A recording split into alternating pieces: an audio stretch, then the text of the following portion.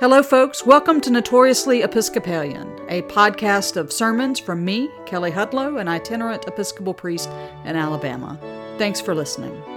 This is a sermon for the fifth Sunday after Pentecost, July 10th, 2022, offered at the Episcopal Church of the Messiah in Heflin, Alabama. The principal text for the sermon is the opening salutation of Colossians, chapter 1, verses 1 through 14. May I speak in the name of one God, Father, Son, and Holy Spirit. Amen. This Sunday, we begin a series of readings from the book of Colossians, the epistle to the Colossians. This letter is a bit mysterious. It tells us here at the very beginning that it is written by Paul, an apostle of Christ Jesus, and by Timothy. But throughout the letter, it uses different language and style than other letters that we know that Paul wrote. So this leads biblical scholars to start looking for clues to try to figure out what is going on. And so some scholars say, well, this was a letter that Paul wrote late in his life, when he was near death, during his last imprisonment.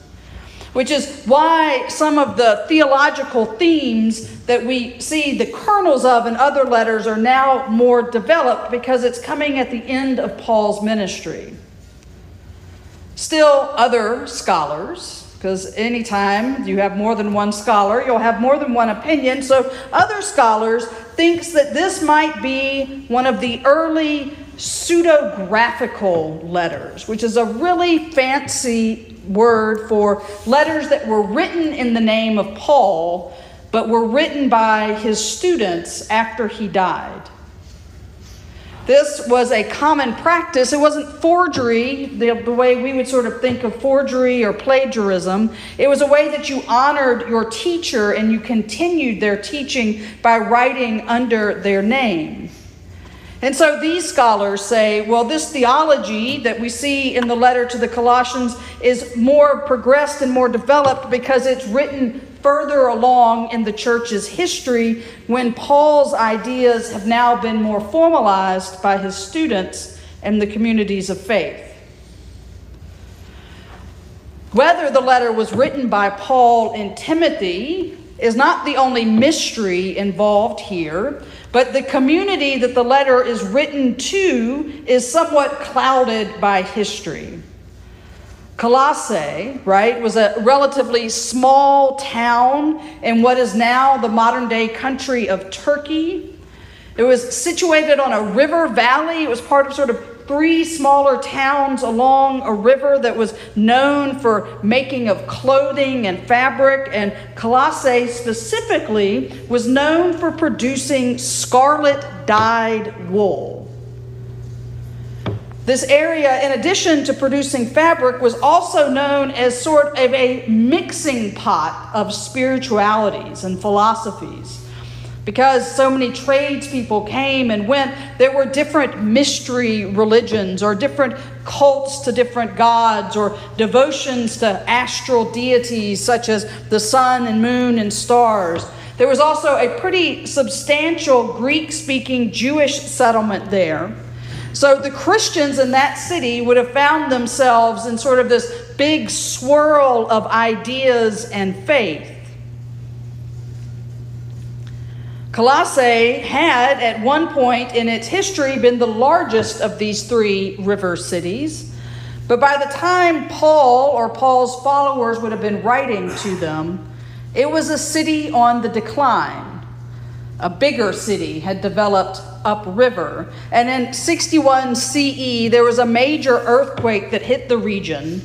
And it seems that Colossae and some of the other small towns never quite recovered from the damage that was done there.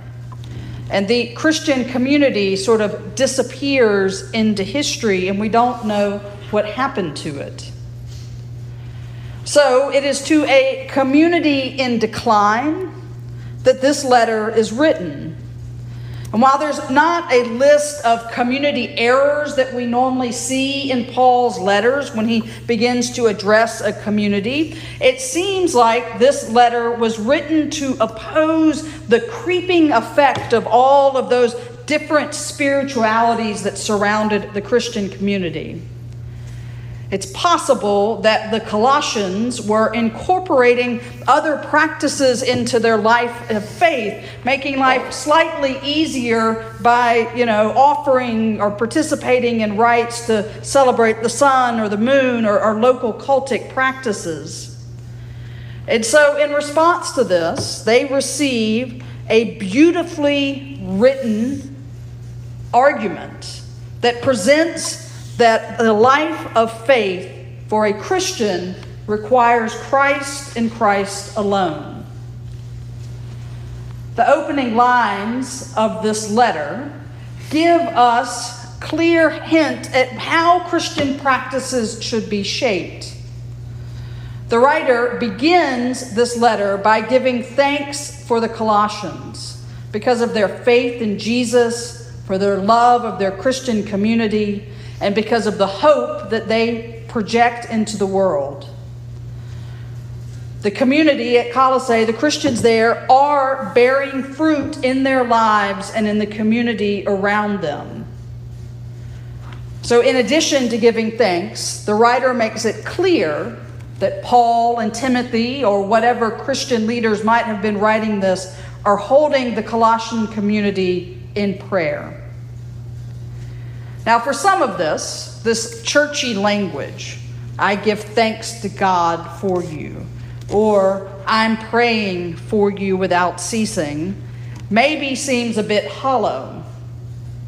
We've maybe gotten a little coarse to it, right? Because we hear this language from people that then don't seem to bear fruit in their lives that match the language that they use. They say, I'll be praying for you, but yet we don't experience sort of the marks of the Spirit. We don't experience hope and love and faith for them. And their words of, I will be praying for you, is sort of a way to dismiss us. Within our Christian life, I don't think we nearly often enough tell people that we give thanks to God for them. But these words in this letter are genuine. And they're genuine because they're born out in the actions of Paul and Timothy and the followers of Christ. And they are genuine because they are born out in the life of the community at Colossae. But in the midst of all of this, we get a hint at the struggle. The prayer that is offered unceasingly is that the church in Colossae lead lives worthy of the Lord, that the people there of the Christian community lead lives worthy of Christ, and that they can grow in their knowledge and that they can endure. The Colossians are to endure the temptations of the various spiritualities and philosophies and easy life around them. They are to endure the decline of their city, the loss of their influence, power, and wealth. They are to endure all of this with patience and with joy and with gratitude, knowing that Christ alone is all that they need for redemption. And because they endure, they will bear fruit, not in an effort to earn some future salvation, but with the knowledge that Christ's work is already completed. Christ has already rescued and transferred the Colossians into the kingdom, and Christ has already forgiven their sins. Now, I give this bit of history, this background on Colossians, because I, in reading it and learning it, hear a lot of our modern day circumstances. We, in various places, are perhaps succeeding in life and doing well, or we may be experiencing decline. We may be at the top of our career, or we may be at the end of our career. We may receive financial benefits or be struggling financially. In our communities, we sort of move up and down and what our influence and power might be. But one thing we do share is that we are surrounded by a culture that is filled with different competing spiritualities and philosophies and get well quick schemes and healthy living ideas, and you should do this and that so that you can be a healthier person and you can be happy if you just read this book or do this one thing. Right? But we have a lot in common with that church in Colossae.